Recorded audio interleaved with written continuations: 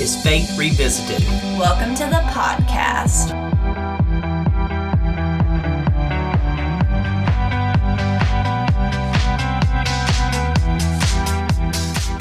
On Faith Revisited, we'll talk about our own church as we're constantly trying to adapt to an ever-changing world as a downtown historic church. We'll talk about United Methodist matters as our denomination faces an exciting and uncertain future. We'll explore church leadership in the 21st century. And we'll talk to different faith leaders about their perspectives of religion today, how we can be more authentic, stop alienating people, and how faith is more important than ever to connect us to God and each other. Hey, maybe we'll touch on a topic that speaks to exactly where you are in your faith. We won't know until we try, right? Let's do it.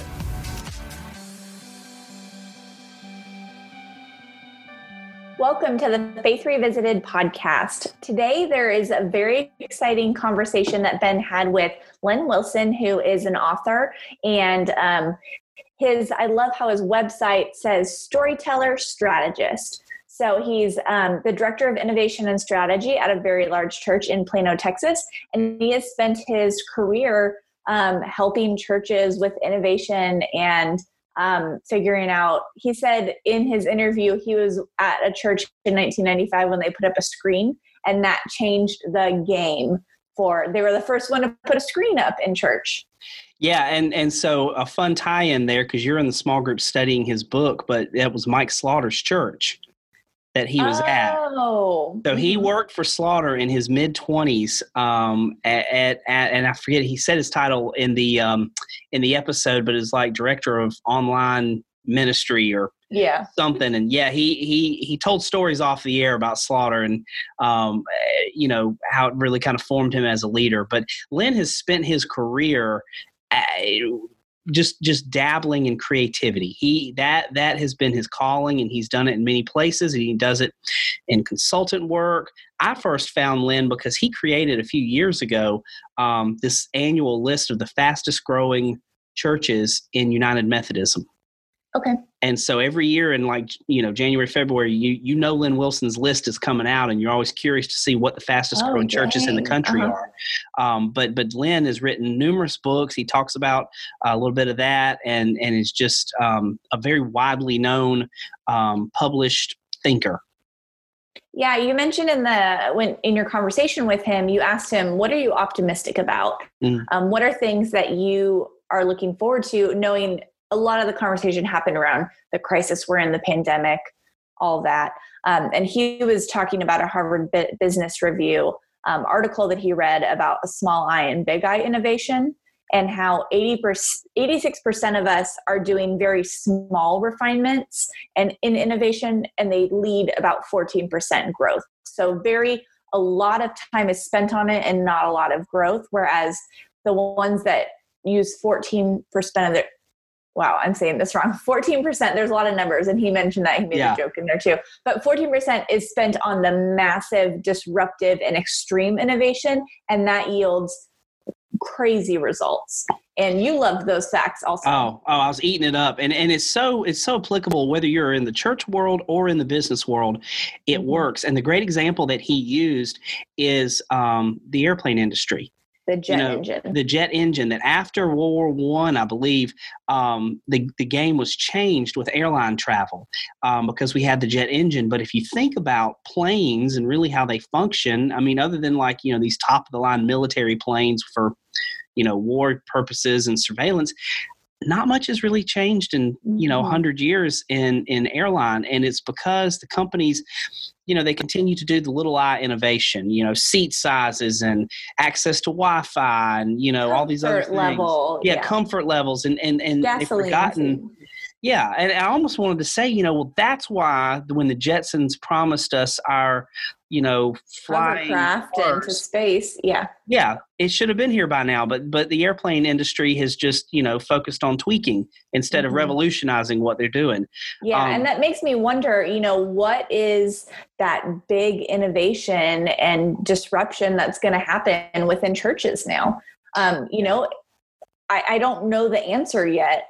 We're all making these shifts, and is the shift to a virtual church, is that considered a disruption? Or, it's just, I don't know if that's happened yet, or if we're still figuring it out, or it really got me thinking on that. Yeah, I think time will tell on that. And Lynn and I have a good time talking about possibilities. One thing that I've read, just an extra little tidbit, is, at least in the last 100 years, really since the Spanish flu, church has not seen this kind of interruption in its life. We've gone through wars, we've gone through disasters, we've gone through terrorism, but we have not seen the life of the church, the week in and week out in-person worship, be affected like this. Absolutely at a standing halt. Time will tell if this is going to be that big disruption. But one article I read recently that's fascinating is asking whether or not churches, we've always thought of ourselves as physical locations with virtual reach. Mm-hmm. Well, what if the challenge before the church is to flip the paradigm, to become a virtual church with physical locations? The example of that is Amazon. Mm-hmm. Amazon is the online retailer who changed the game. And what's Amazon doing now? They're putting pop-up stores. Yeah. And so to understand yourself as maybe even your primary or at least an equal reach being in the online world is going to shift the paradigm. Lynn, we open up, and I've read this numerous times, and he hit the nail on the head, that a crisis, it doesn't reveal things, it accelerates things. And I'm sorry to say, but a lot of churches are going to close because of this. A lot of churches are hanging on month to month. A lot of churches will not bridge the gap in the challenge of innovating and will close as a result. Now, that just accelerates the reality that those churches were stuck anyways. So the challenge for church leaders is to really be thinking ahead. Yeah. And one of the questions that I want to end on that, it's something that I think everyone should kind of marinate on and think about it, because there's not a clear answer for it. But he asked the question, how do we meet spiritual hunger? This is going to, when we're all coming back and when we're all innovating and trying new things, there's the spiritual hunger that you mentioned, Ben. And, what are we going to do to meet that? And I think that's something we need to continue to keep at the forefront of our mind, that society is changing, what the church looks like is changing, but their hunger for spirituality is there, and maybe even more so than was before. And Lynn even talks about it and viewing it in the holistic way also, where it's not just about saving souls, it's about the whole person's life. And their whole life, and how churches can come alongside them as we sort of live through this crisis and recovery together. Absolutely. So I hope you enjoyed this conversation with Lynn Wilson. If you go to www.faithrevisitedpodcast.com, we'll have all the show notes. We'll link to his website and blog, as well as his author page and some other links based on what they talked about on this interview. Feel free to leave us a review on iTunes. So we appreciate the 5 stars. And thanks so much. I hope you have a great day. We'll see you soon. Enjoy the interview.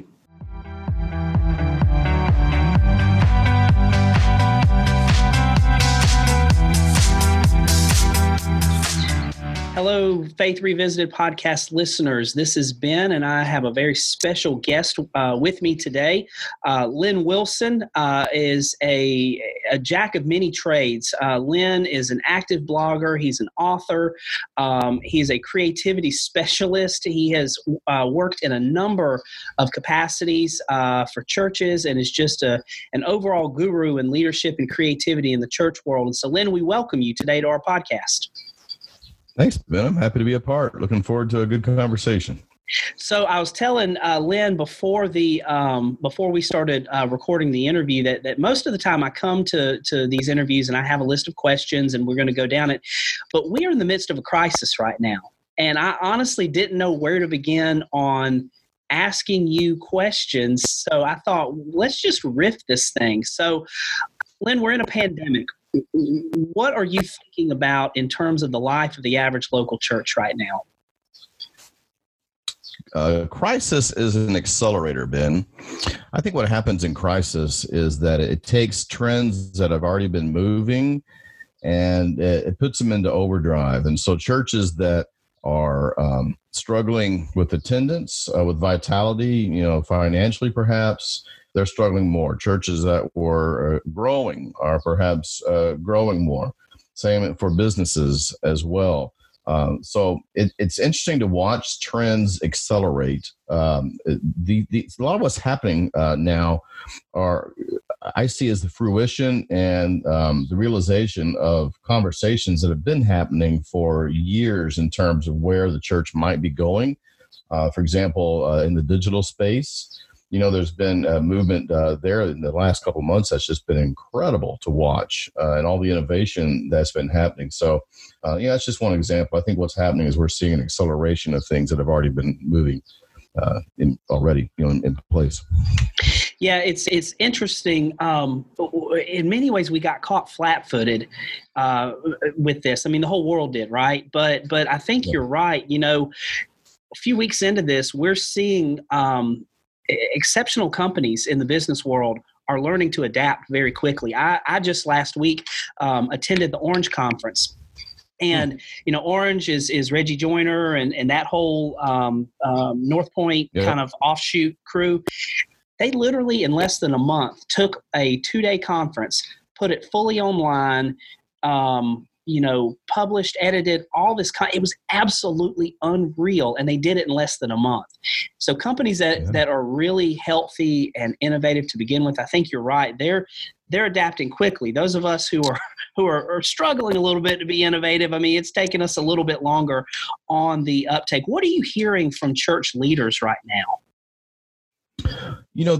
I think for the first, I don't know, but maybe 6 weeks or so, 4 to 6 weeks, there was this kind of, kind of immediacy. We've got to come up with immediate solutions for worship. And it's amazing how necessity is a mother of invention, right? So you see some innovations happening, churches that would never have even considered being online. Now they're doing it. In many cases, they're flourishing and doing it very well. So I think we've gone through this kind of immediate innovative cycle, and now we're settling into this really interesting kind of middle road where we don't really know what's going to happen, how long we're going to be shut down, or how long we're going to be shut down to what capacity or percentage. And so we've gone from innovation to strategy in the sense that we've immediately done several things, and now we're beginning to have to do some serious strategic thinking about what we're going to begin to do short term and long term. And strategy is not really necessarily something that the church is very familiar with. There's specific things involved in strategy. For one, strategy means trade-offs.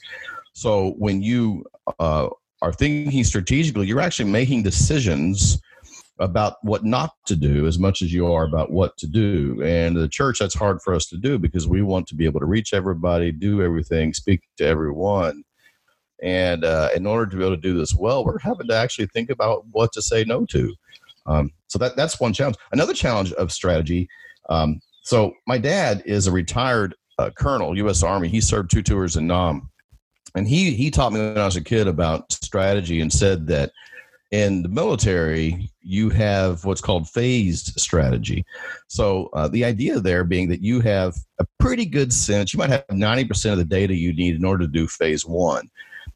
You might have 50% of the data you need to do phase 2. So you have to make 2 options for the second phase based on what happens in the first phase.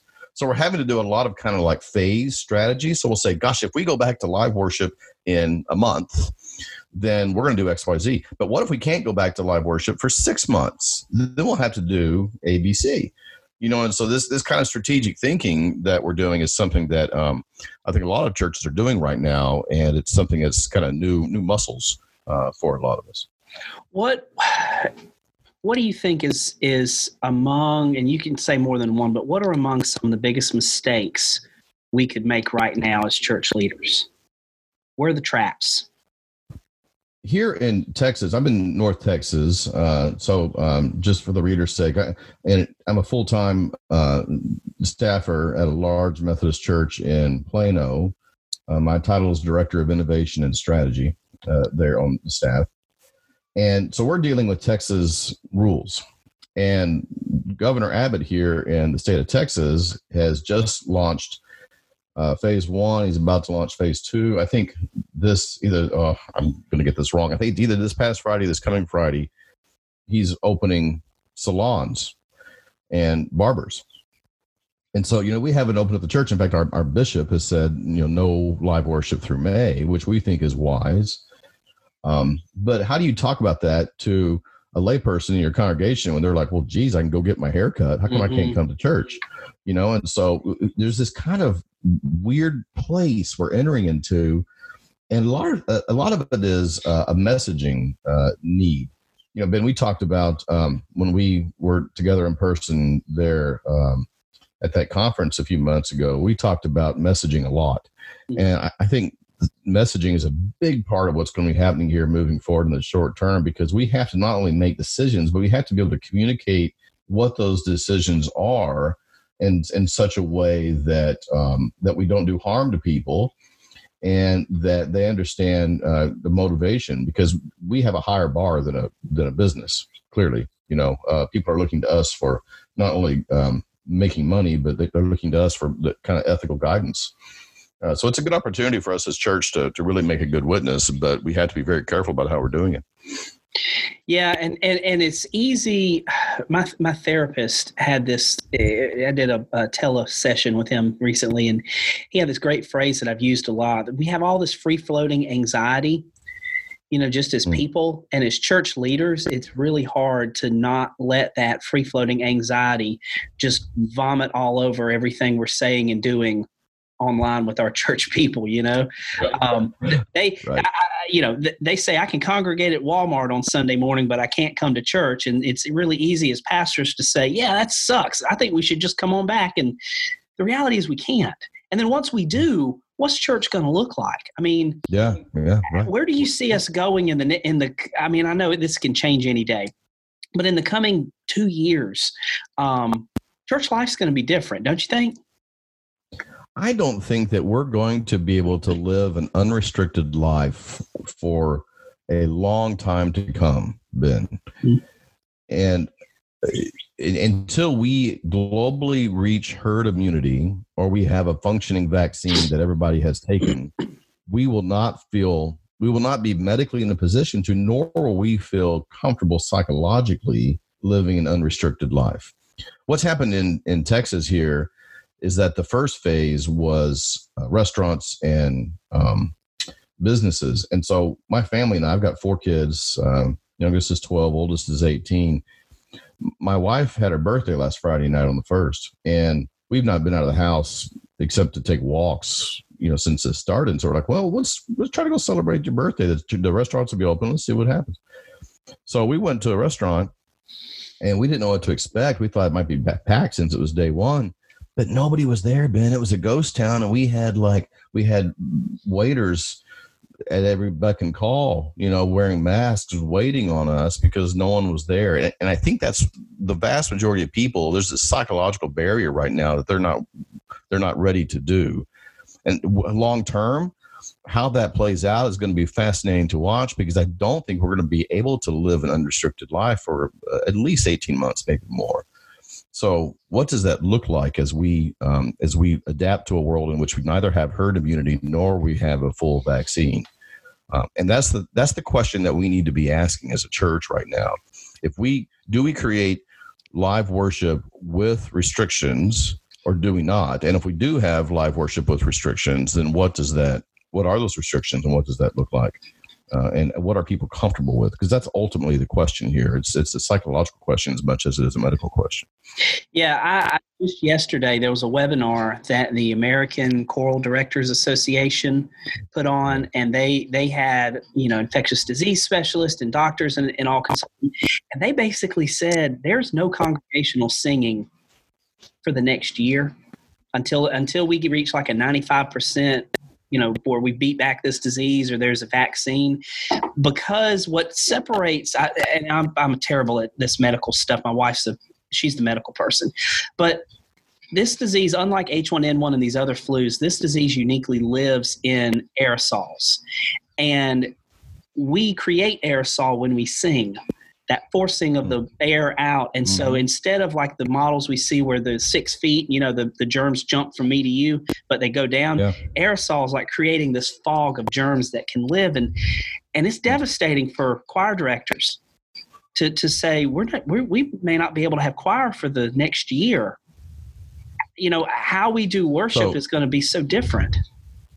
Yeah, that's a great example. So knowing that you don't want to do nothing for the next year plus, considering what's already been done in the first 6 weeks alone, you have to assume that we're going to create new innovations to fill that gap. And so by the time we've done that, we're going to have over a year of living into whatever the new thing is.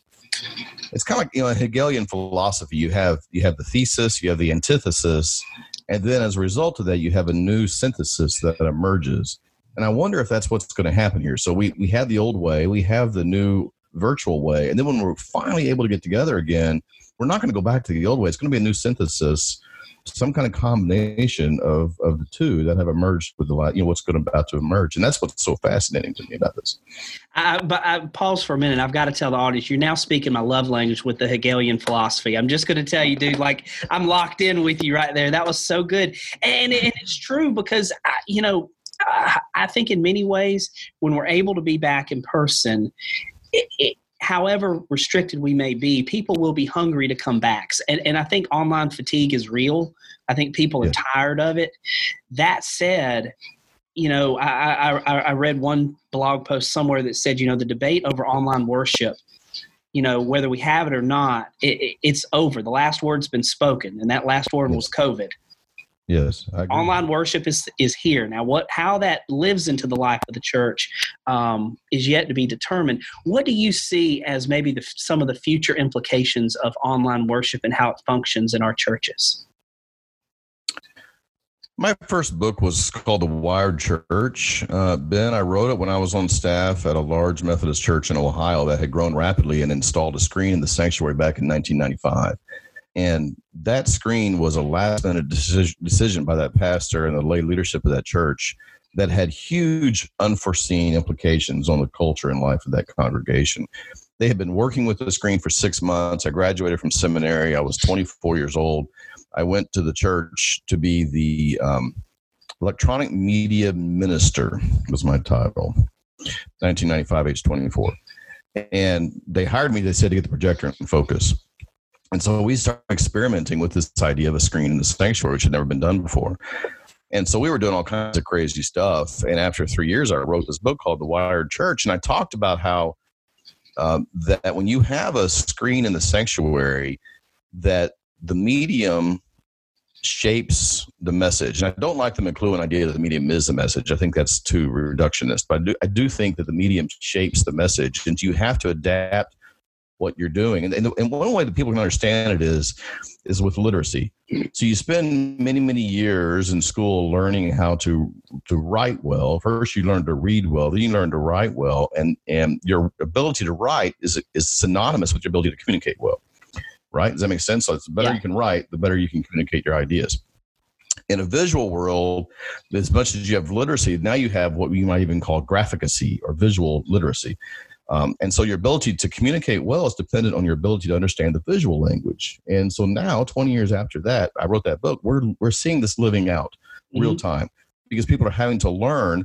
You can't just say that production values don't exist. Production value is the digital version of literacy. Like, you have to be able to understand production value in order to be able to communicate well in a virtual space. And that's a permanent shift that's not going to go back anymore. And pastors are learning that real time, week to week right now. And you might say, well, I'm low tech, but even with low tech, you've got to be able to hold the camera a certain way. You got to have good lighting, and you're communicating something specific by making those choices that you're making. Yeah, absolutely. And it's interesting because so I serve a historic church, and we've been since 1848. We're the Mother Church of Methodism in Savannah.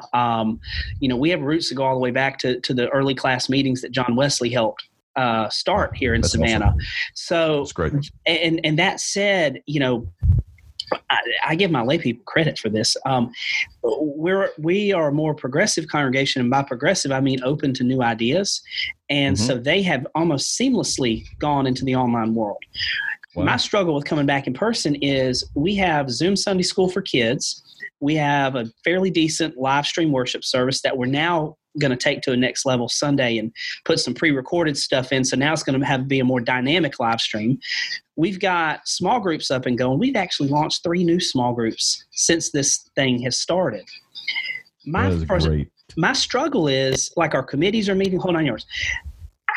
Do I want to come back as church when I'm operating at 25% capacity in person when we could keep doing this thing online? And so then the quandary is, when we do come back as a historic church, to preserve that integrity and yet continue to innovate, with electronics, we're talking multi-camera systems now that we might want to invest in. And maybe this is the Hegelian thing.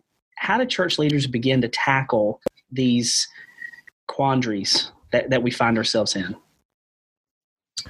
Part of it is just a kind of a reading the context of your local space. I mean, this is such a basic answer, but we're dropping a survey this week to St. Andrew because we want to really see, like, if people are really dying to get together, then we'll create a solution where they can get together live. Our hunch is that, just like with the restaurant experience I had last weekend, that 80% of people or more are going to be like, no, I'm cool right now. We'll just kind of keep doing what we're doing. So part of it is I want to be able to read that.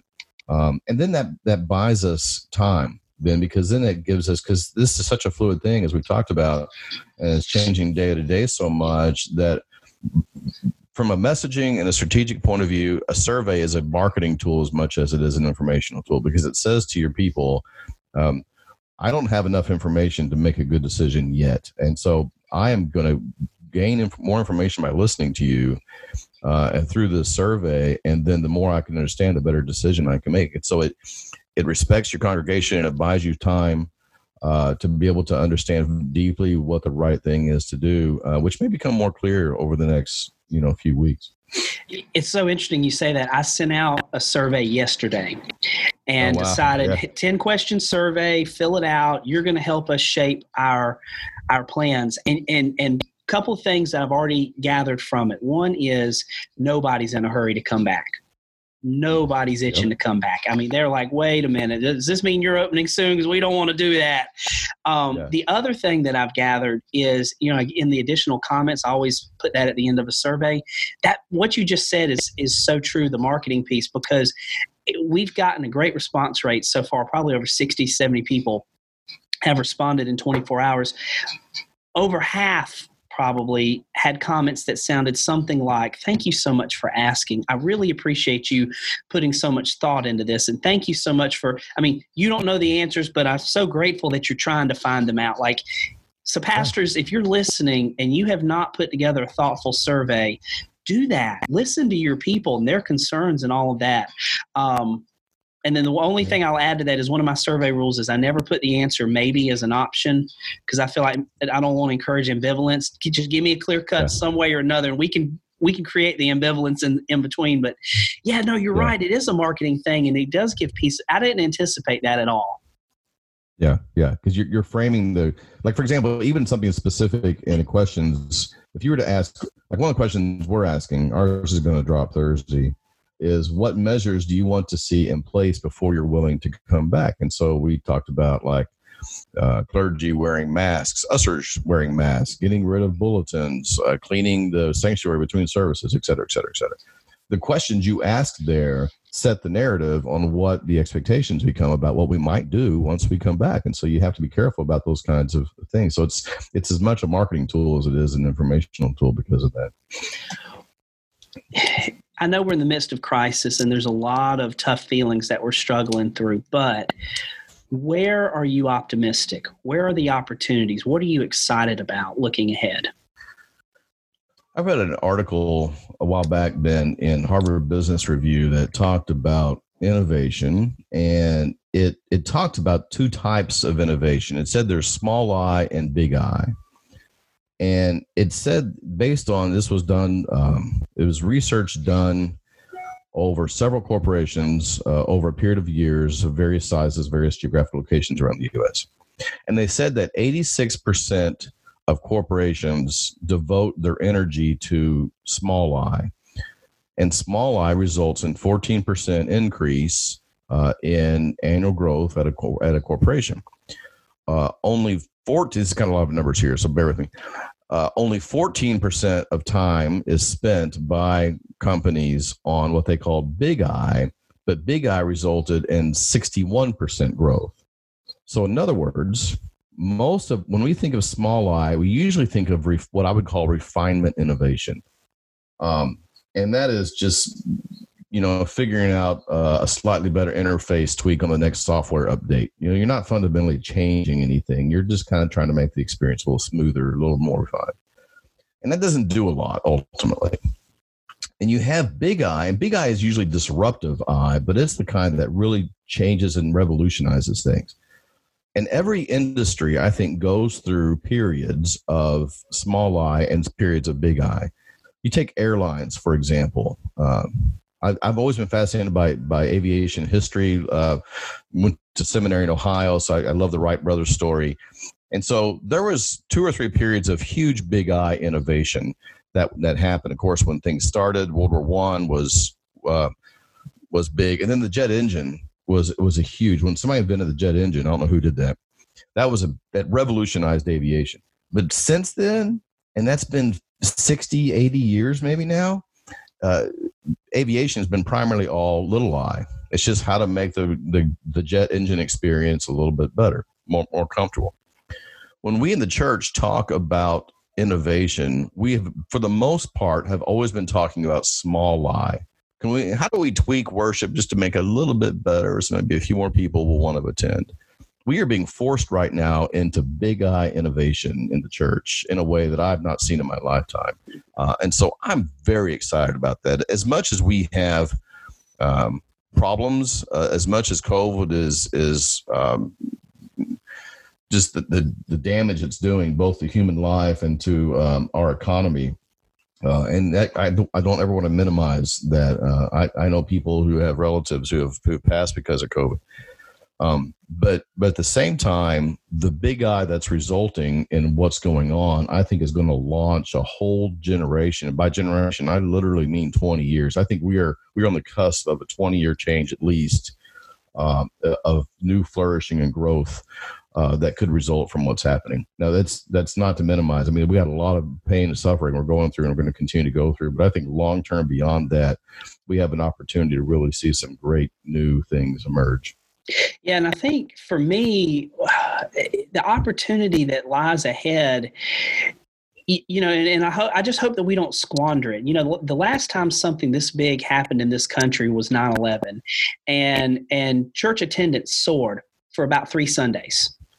And then it kind of went right back to the way it was, and there was no innovation that came from that. And I think because that had a geographic location and we all felt for it, but we could say it's over there. This is among us. This is in our midst everywhere. And I think people are going to be, they already are, but will be even more spiritually hungry than ever. And I just hope that the church can find ways to do that Big I innovation to meet that spiritual hunger, because I don't think doing church like the 1950s, nobody's out there hungry saying, I sure wish I could go to my grandmother's church. This is a new age and a new way. Yes. It's interesting. You mentioned 50s church. And of course, that's kind of been a pastor's meme, right? Forever, church in the 50s. But if you think about it, that was the result. The 50s and 60s model of doing church emerged after World War II, which was the last time we had a national crisis. Because as you mentioned, 9/11 was something we all felt, but very few of us actually materially experienced 9/11. It didn't actually happen in a material way in our neighborhoods. So this is the first time we've had material change in our lives as a result of an event outside of our control since the rationing and the events of World War II that happened. And that led to the innovation that then established the modes of church that we have been living out of ever since. And so when we rebel against 50s church, that's because 50s church was an amazing new experience in the 1950s. And it has been that way, and it set the standard by which we've had to adjust ourselves to all this time since. So now here we are again. That's fascinating. So maybe people will be talking about 20s church or 30s church. I've never thought of it that way because I've poked fun at the 50s church thing, but coming as a result of World War II, And you look at things like how we innovated children's ministries, because we had all these babies we had to account for all of a sudden, and children in churches like never before. And then we constructed churches education buildings to look like schools with the long halls and the individual class. Yeah, and I guess we have been doing little I innovations ever since. I never thought that to World War II. That's a fascinating point. Well, I'll make fun of the 1950s church class. So break that out some more, Ben. So the range that we all target as pastors, so you'll say like 25 to 45. Okay, so 1945 at the end of World War II, then those are people born from 1900 to 1920. And if you were born in 1900, you at the age of 15 saw Lusitania crash. You saw these things happen in 1917. World War I began. 1918, the Spanish flu. The Roaring 20s happened, but then when you were 29 years old, the Great Depression hit. And then when you were 39, 40 years old, World War II happened. So the amount of suffering that a 45-year-old experienced in 1945, they had already had a lifetime of that. And so all they wanted to do was to park it, raise a kid, and stop going through junk. Right? Yeah. And their kids all the way down to 25 years old who had gone through that war, they were done. What they wanted was sameness, normalcy, consistency, quiet. And so they built a whole world around that. And then this next generation comes along and says, this is terrible. We don't relate to this at all. And so that's where those people were. And so now we are in a position that's going to have the same kind of impact. It's moving forward. We're going to be talking about, our children will be talking about 20s church and 30s churches. I'm convinced. That's fascinating because, I have an 8-year-old and a 3-year-old.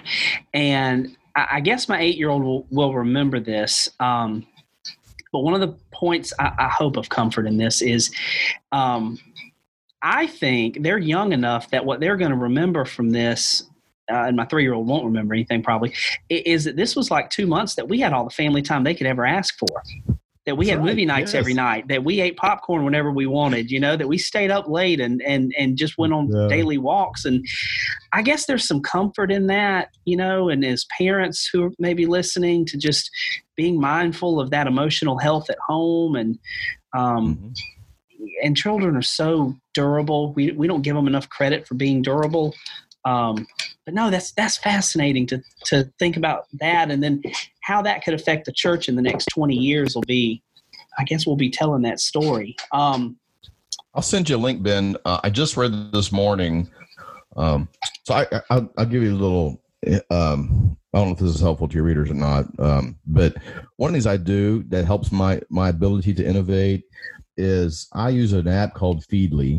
I don't know if I talked about this in January or thing, but I put it's an aggregator. So I'll put in 40, 50, 60 websites in there, and I'll try to find as many sources as I can. And then every morning, as part of my morning routine, in addition to reading scripture, I'll open up Feedly and just kind of look and see what is being written about. And this morning in my Feedly, I read an article from Wharton Business School, which is the business school at University of Pennsylvania, talking about cultural changes that are going to happen as a result of COVID. And one of the things I loved from the articles, it talked about how business leaders are going to be healthcare leaders moving forward. I thought that was fascinating. And you think about the perspective of a clergy person in that role. You could say, we've been always concerned with spiritual health, as well as, in fact, that's maybe more so part of the identity of a pastor, more so than a business leader. But those things have been seen as separate expertise in the past, and now they're going to become one of the same, is what the Wharton article was predicting. So if you're going to be leading people, it's more of a holistic understanding, isn't it? Like you're going to be caring for the organization, but caring for the individual health of the individuals who are happening. Wow, what an opportunity for us to begin to have influence and to shape what that looks like. If business people are starting to ask more holistic questions of health, in relationship to how they run their businesses for the first time, that's something we, the church, can speak to. And isn't that a fascinating opportunity to create cultures of discipleship in ways that maybe we have not done well enough or not done fully enough? Because we just think about that one spiritual aspect and we measure it by, do they come to church every Sunday? And now, we're not able to physically be here. So we've got to help curate your discipleship from afar. And then when you're back, there are all these that's a fascinating opportunity to be able to really impact people's lives in a holistic way. Yeah. And if your theology is, Hugh and I, we come from Wesleyan background, obviously. And so we've got this kind of whole life approach, right? This kind of whole sanctification approach. So we see those things as merging together, but sometimes I don't think our practices reflect our theology very well.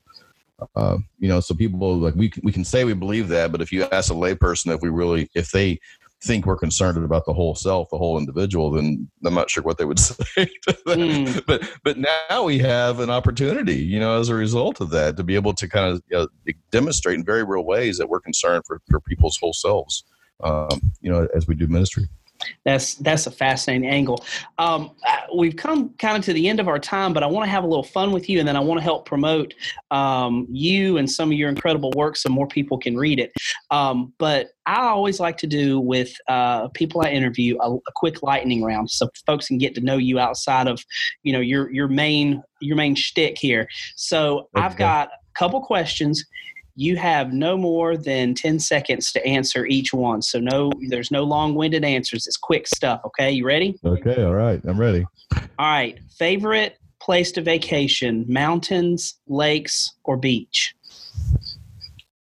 Hawaii. It has all three of the above. It's my favorite location on earth. That's that synthesis piece. That's that Hegelian piece. I like it. All right, Hawaii got all the above. The last book you read and loved? I'm just about to wrap up Thunderstruck by Erik Larson, who is a historian who writes narrative nonfiction, and he's writing about a murder mystery in London in 1910. Very good stuff. Very good. Erik Larson's wonderful. Finally, if you were not doing what you're doing right now, what vocation would you be in? Meteorologist. Really? Yeah, I don't know why. I've just always been fascinated by it. I used to chase tornadoes when I was in, I worked at a CBS affiliate in West Texas, an undergraduate. Okay, you may win the prize now. I've played this game with many people. I've played it with Adam Hamilton. I've played it with Bishop Ken Carter, with George Acevedo. And Carter had the prize because he hit me all of a sudden with he would either be a country music songwriter or he would be a professional baseball scout. And I was like, that's left field for you. But you may be the most left field of all, a meteorologist. Fascinating. That's really in my stat nerd stuff about the growing churches list. It's yeah, that is cool stuff. Well, we've come to the end of our time. I do want to let listeners know that we are going to put a link to Lynn's Amazon authors page in the show notes, and we'll also put a link to his wonderful blog, which is lynnwilson.us. But we'll have links to that in the show notes. We encourage you to go and just find the treasure trove of writings that Lynn has got out there. And Lynn, we're grateful for your time. Thank you for taking this time out to talk creativity and innovation with us. Appreciate you, Ben. Thanks so much. Have a great day.